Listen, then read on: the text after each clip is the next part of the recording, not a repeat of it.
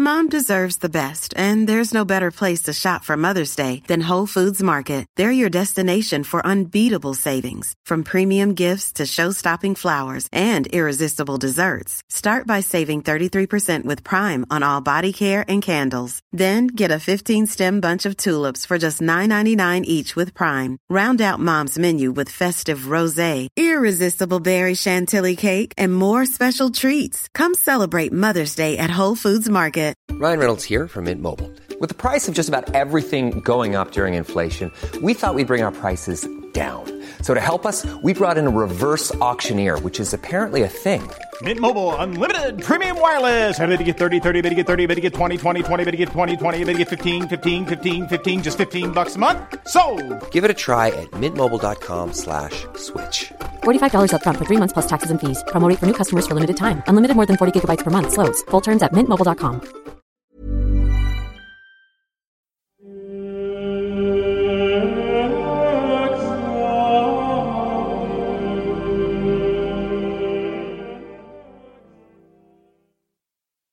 You're listening to The 30 Years' War by When Diplomacy Fails, Episode 6.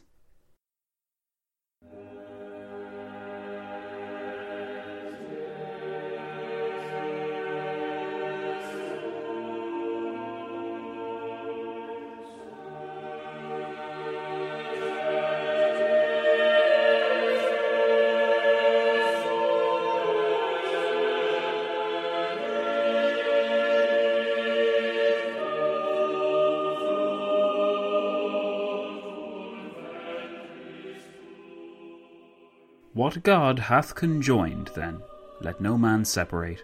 I am the husband, and all the whole isle is my lawful wife. I am the head, and it is my body. I am the shepherd, and it is my flock. I hope therefore no man will be so unreasonable as to think that I, that am a Christian king under the gospel, should be a polygamist, and husband to 2 wives, that I, being the head, should have a divided and monstrous body, or that being the shepherd, to so fair a flock, whose fold hath no wall to hedge it but the 4 seas, should have my flock parted in 2.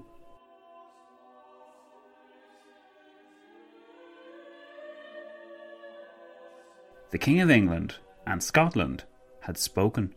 It was a crisp, cool day on the 19th of March 1604, and King James the First and Sixth had laid down the challenge, as well as the justification, for the unlikely union between Scotland and England, 2 entities which, only a generation before, had been at one another's throats. Unions under a common monarch were not unheard of in the 17th century. Poland-Lithuania had fused itself together under this arrangement in the 14th century, and liked the idea so much that they advanced it even further to a real union in 1569. If those 2 states of Poland and Lithuania, Lithuania a formerly pagan duchy, another Poland being a Catholic kingdom, if they could set aside their differences and combine themselves together, then why not those 2 kingdoms on the island of Britain, Scotland and England? James continued in his efforts to persuade his audience, with a note that, even as little brooks lose their names by running and falling into great rivers, so by the conjunction of rivers, little kingdoms in one, are all these private differences and questions swallowed up. Through such a metaphor, the new king implied that any outstanding issues or grievances between the 2 old enemies would be subsumed into the healing balm which was this union. The conclusion was reached then that only those unable to live in a well-governed commonwealth and delighting to fish in troubled waters would wish to hinder this work which God in my person hath already established. James's declared dedication to peace wasn't meant merely to refer to the potential conflicts arising between Scotland and England on matters of sovereignty, history, or religion, though. The new King of Great Britain, a term which his courtiers coined, and which included Scotland, England, and that putrid little island of barbarians to the west of us, was equally committed to the mission of making peace with Spain. 5 months after this speech to Parliament was made, the Treaty of London had brought peace between England and Spain after a 19-year war. Peace with Spain had been a hot topic in the twilight years of Queen Elizabeth's reign, and especially once the Peace of Vervins was signed between France and Spain in 1598, With France absent from the conflict, and with the rebellion against English authority in Ireland more than occupying English resources and energies, there was a sense that England's position would be greatly improved if she could settle with that old Spanish foe. After the initial flurry of activity in the war, seen in English support of the Dutch rebels, that famous defeat of the Armada in 1588, and the less famous and failing English Armada the following year, the Anglo-Spanish conflict had mostly been confined to the New World and hadn't produced much fruit for English strategists. In fact, so tumultuous and, in a sense, depressing was the last decade of Elizabeth's rule, that it has been labelled by some as a second reign, distinguished from the first by the lack of progress made in foreign policy or in the advancement of English interests. The 1590s were, in the words of one historian, a decade of unusual hardship reflected in the political and literary culture of weariness with the old Queen's rule. Now, we're not here to assess the success of Elizabeth's reign or the happiness of her courtiers, but the turn in English foreign policy around the time of Elizabeth's death in 1603 does deserve some investigation. As recently as 1597, don't forget, Spain had been at war with a coalition of England, France and the Dutch. These three powers were far from natural allies, being held together chiefly by the fear of Spanish power, but holding multiple diverging opinions on other matters, such as whether it was acceptable to still trade with Madrid while in a state of war with her. This question remained an important one because of the Spanish predominance in the New World, and trade with Spain was far more lucrative than any fledgling arrangement made in the Indies. Trade had been in place between England and Spain since before the Norman conquests, and by the 16th century business was booming to such an extent that even royal pronouncements on embargoes or temporary trading spats did not reduce the appetite. English cloth, grain, tin and lead were exchanged for wine, fruit, oil and increasingly coins, largely minted from New World silver. With the Dutch and Flemish ports coming under increasing strain as the Dutch revolt progressed, it became far more lucrative to trade with the Spanish directly. Royal pronouncements on restrictions in trade were ignored by many coastal officials who held English goods in contracts, even if they were technically illegal, in high esteem. One example is given of a merchant named John, who hailed from London and who illegally sold his ship's cargo at Bayona, a port town in northwest Spain, in 1571. While docked in port, the local justice came on board his ship and obligingly assured John that if any commandment should come from the king for the arresting of any English ships, he should have 24 hours warning. As much as a history of mutually beneficial trade might have existed, England had been included in some diplomatic schemes of Philip II, most notably when the marriage contract between himself and Queen Mary was developed in 1554. While much had changed since that time, 50 years later, King James would have known that Spain had not, and could not, always be the enemy of England, especially if the commercial and strategic interests of Britain were to be assured. Far better it would be to begin his reign with a new Spanish relationship, based upon mutual agreement and compromise. He met opposition to this approach from some courtiers who found it hard to break with the old policy of hostility towards Spain for economic, cultural and religious reasons, but James won out in the end.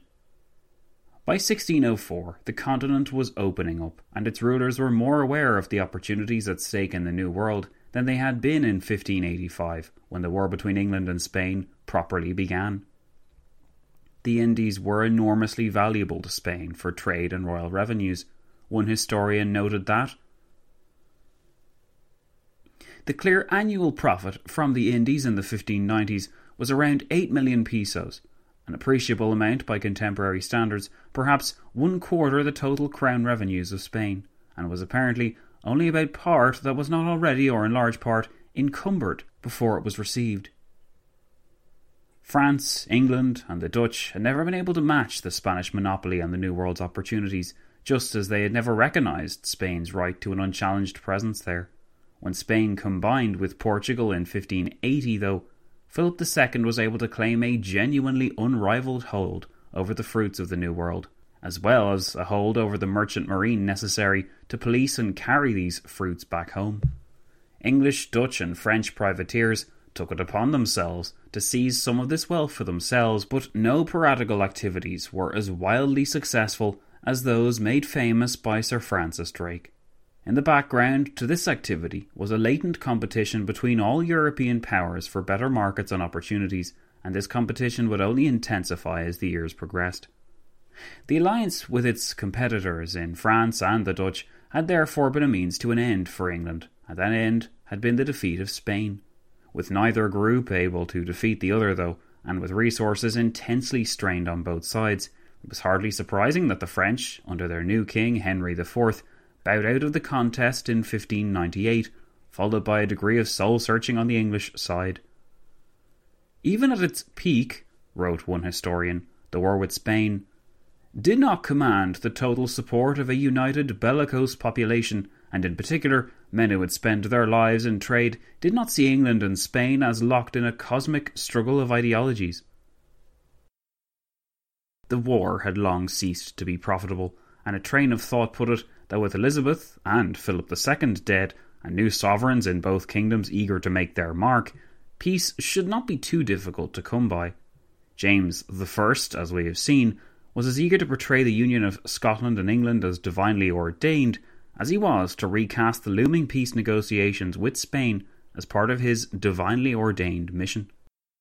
For this mission to be successful, though, English propagandists would have to get to work and would have to paint James's reign as one of peace and James himself as the King of Peace. The goal in these efforts to reimagine the Stuart king was not only to urge patriotic citizens to value the king's image as a peacemaker, but also to draw attention to the advantages of being citizens of a peaceful nation.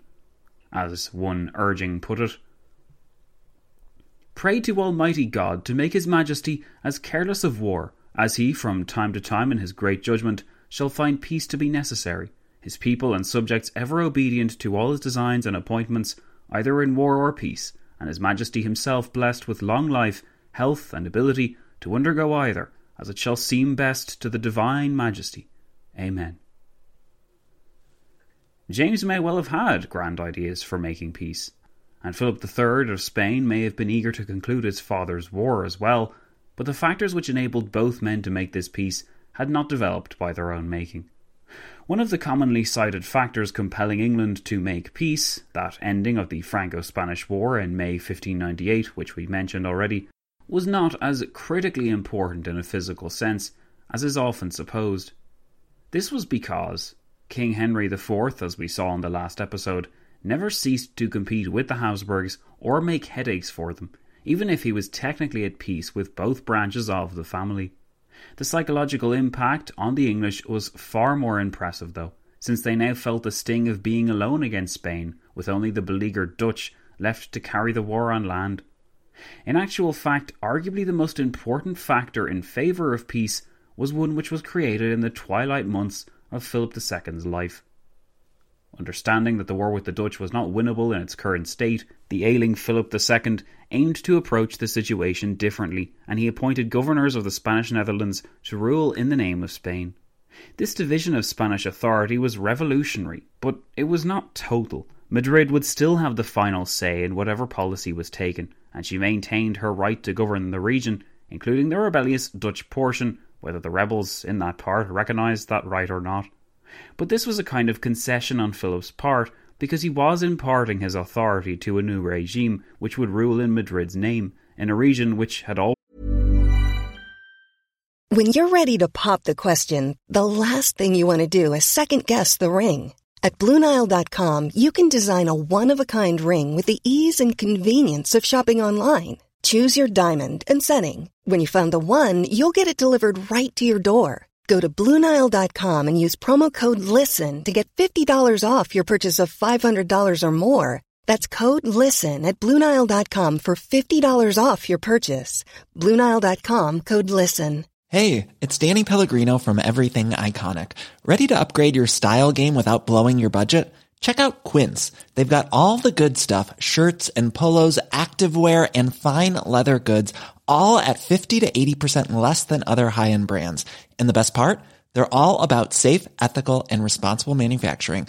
Get that luxury vibe without the luxury price tag. Hit up quince.com/upgrade for free shipping and 365-day returns on your next order. That's quince.com/upgrade.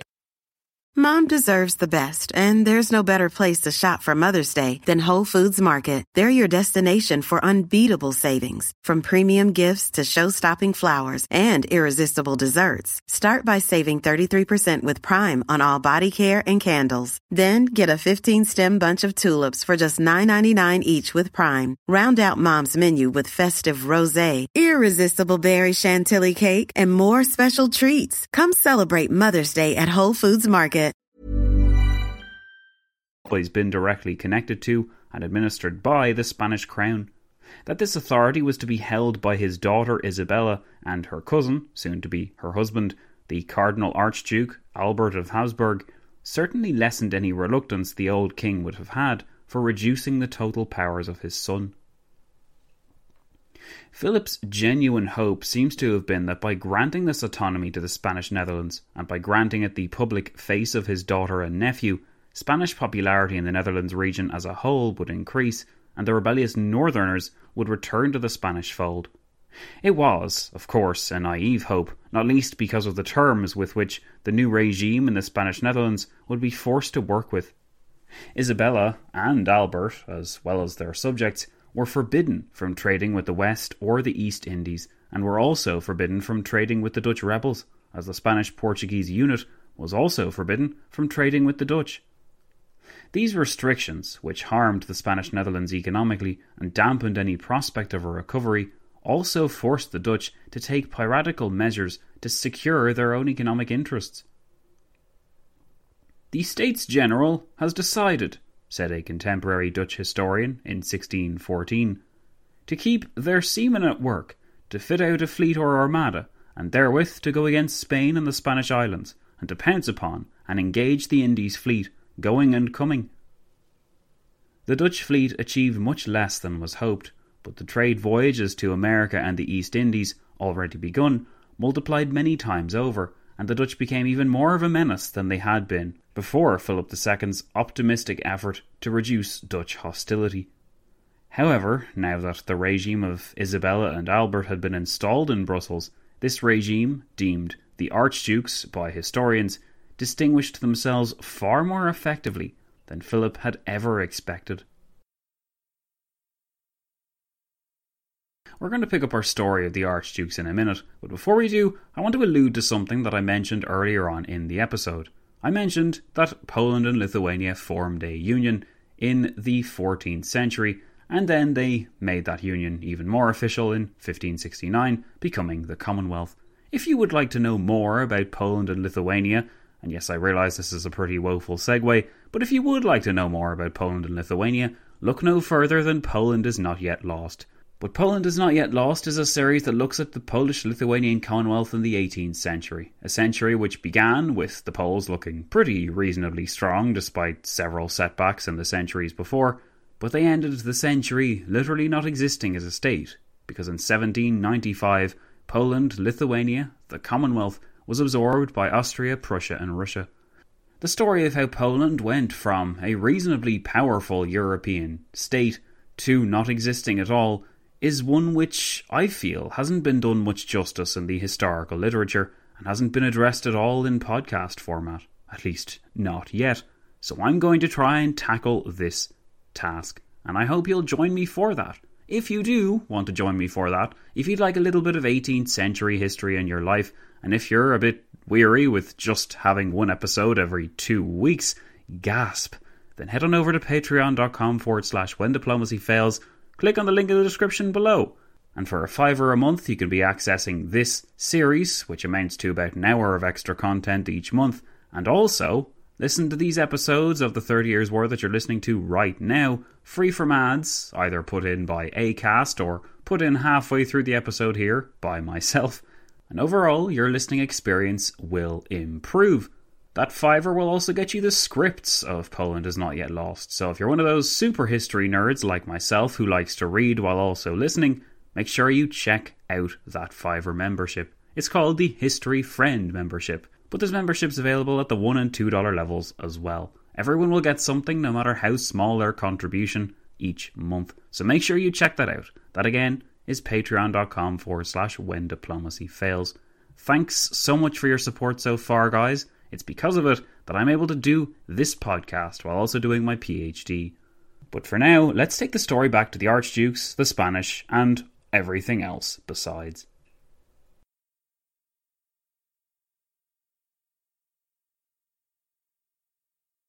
Although the centre of Spain's universe in the early 17th century resided in its Iberian Union, and although the most important threads of Spanish diplomacy led to Madrid, many of Spain's diplomatic activities took place in the Spanish Netherlands.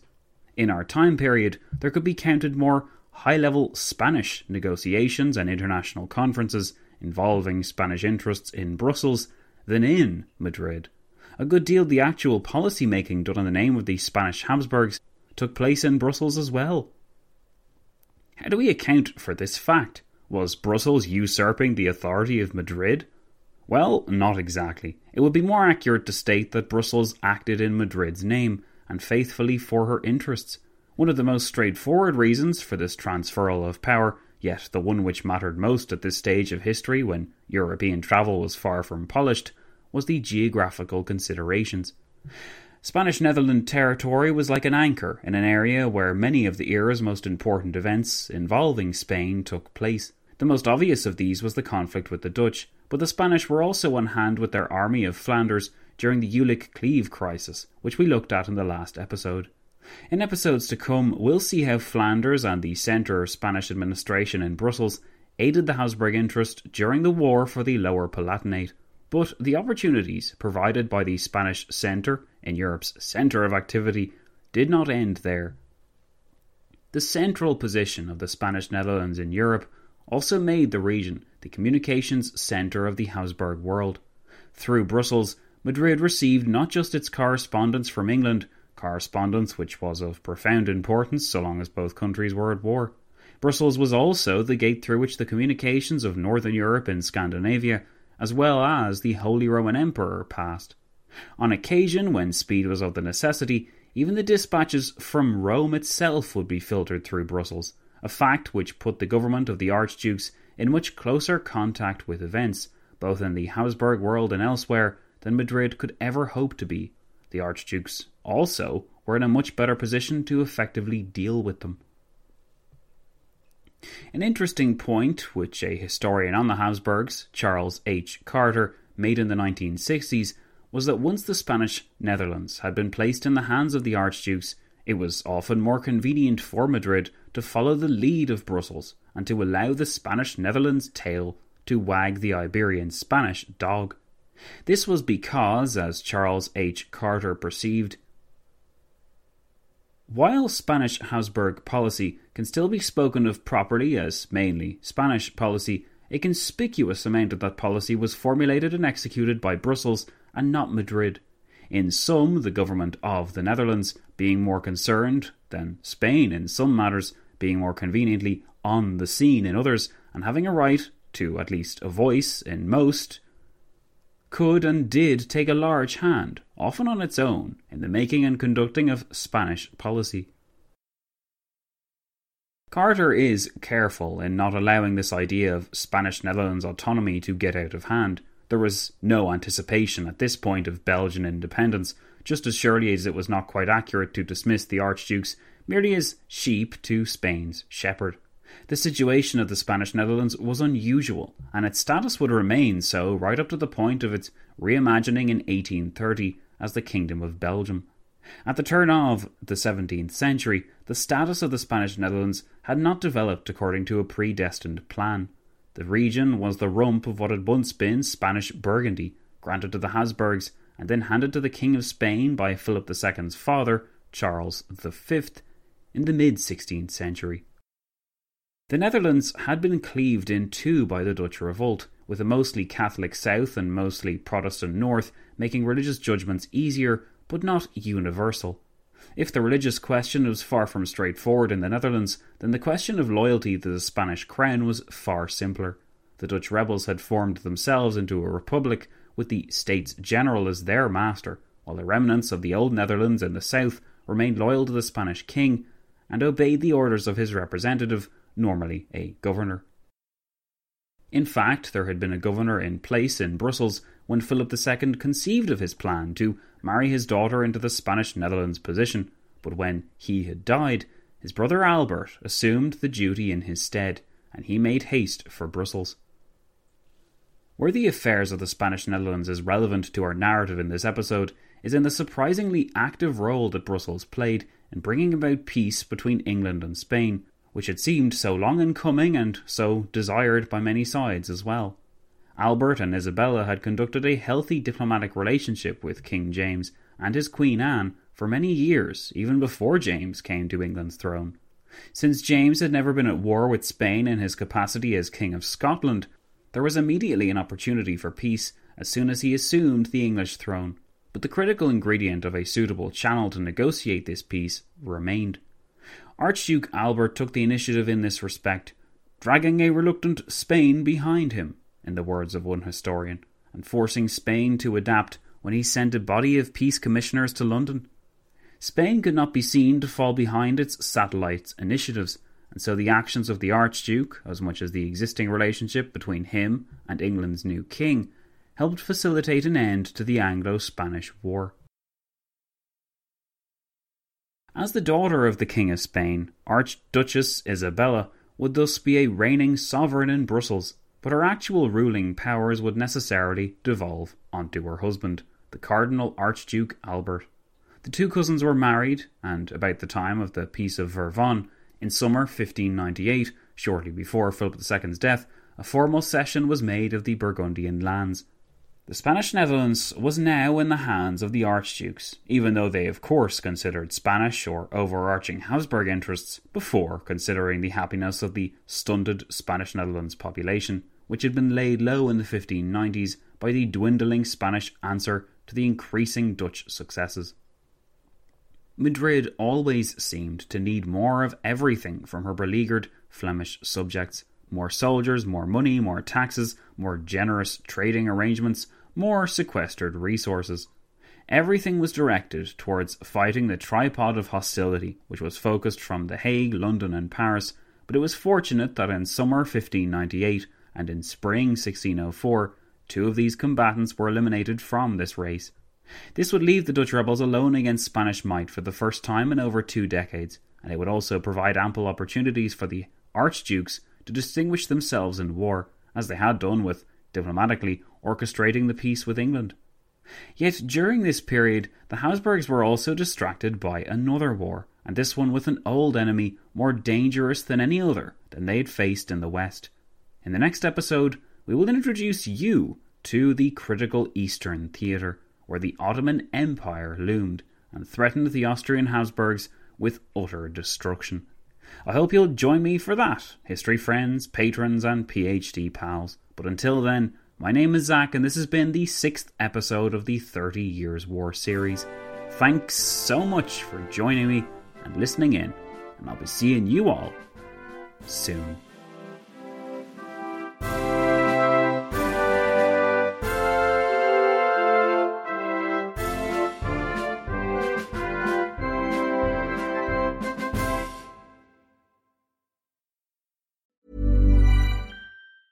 Mom deserves the best, and there's no better place to shop for Mother's Day than Whole Foods Market. They're your destination for unbeatable savings, from premium gifts to show-stopping flowers and irresistible desserts. Start by saving 33% with Prime on all body care and candles. Then get a 15-stem bunch of tulips for just $9.99 each with Prime. Round out Mom's menu with festive rosé, irresistible berry chantilly cake, and more special treats. Come celebrate Mother's Day at Whole Foods Market. Even when we're on a budget, we still deserve nice things.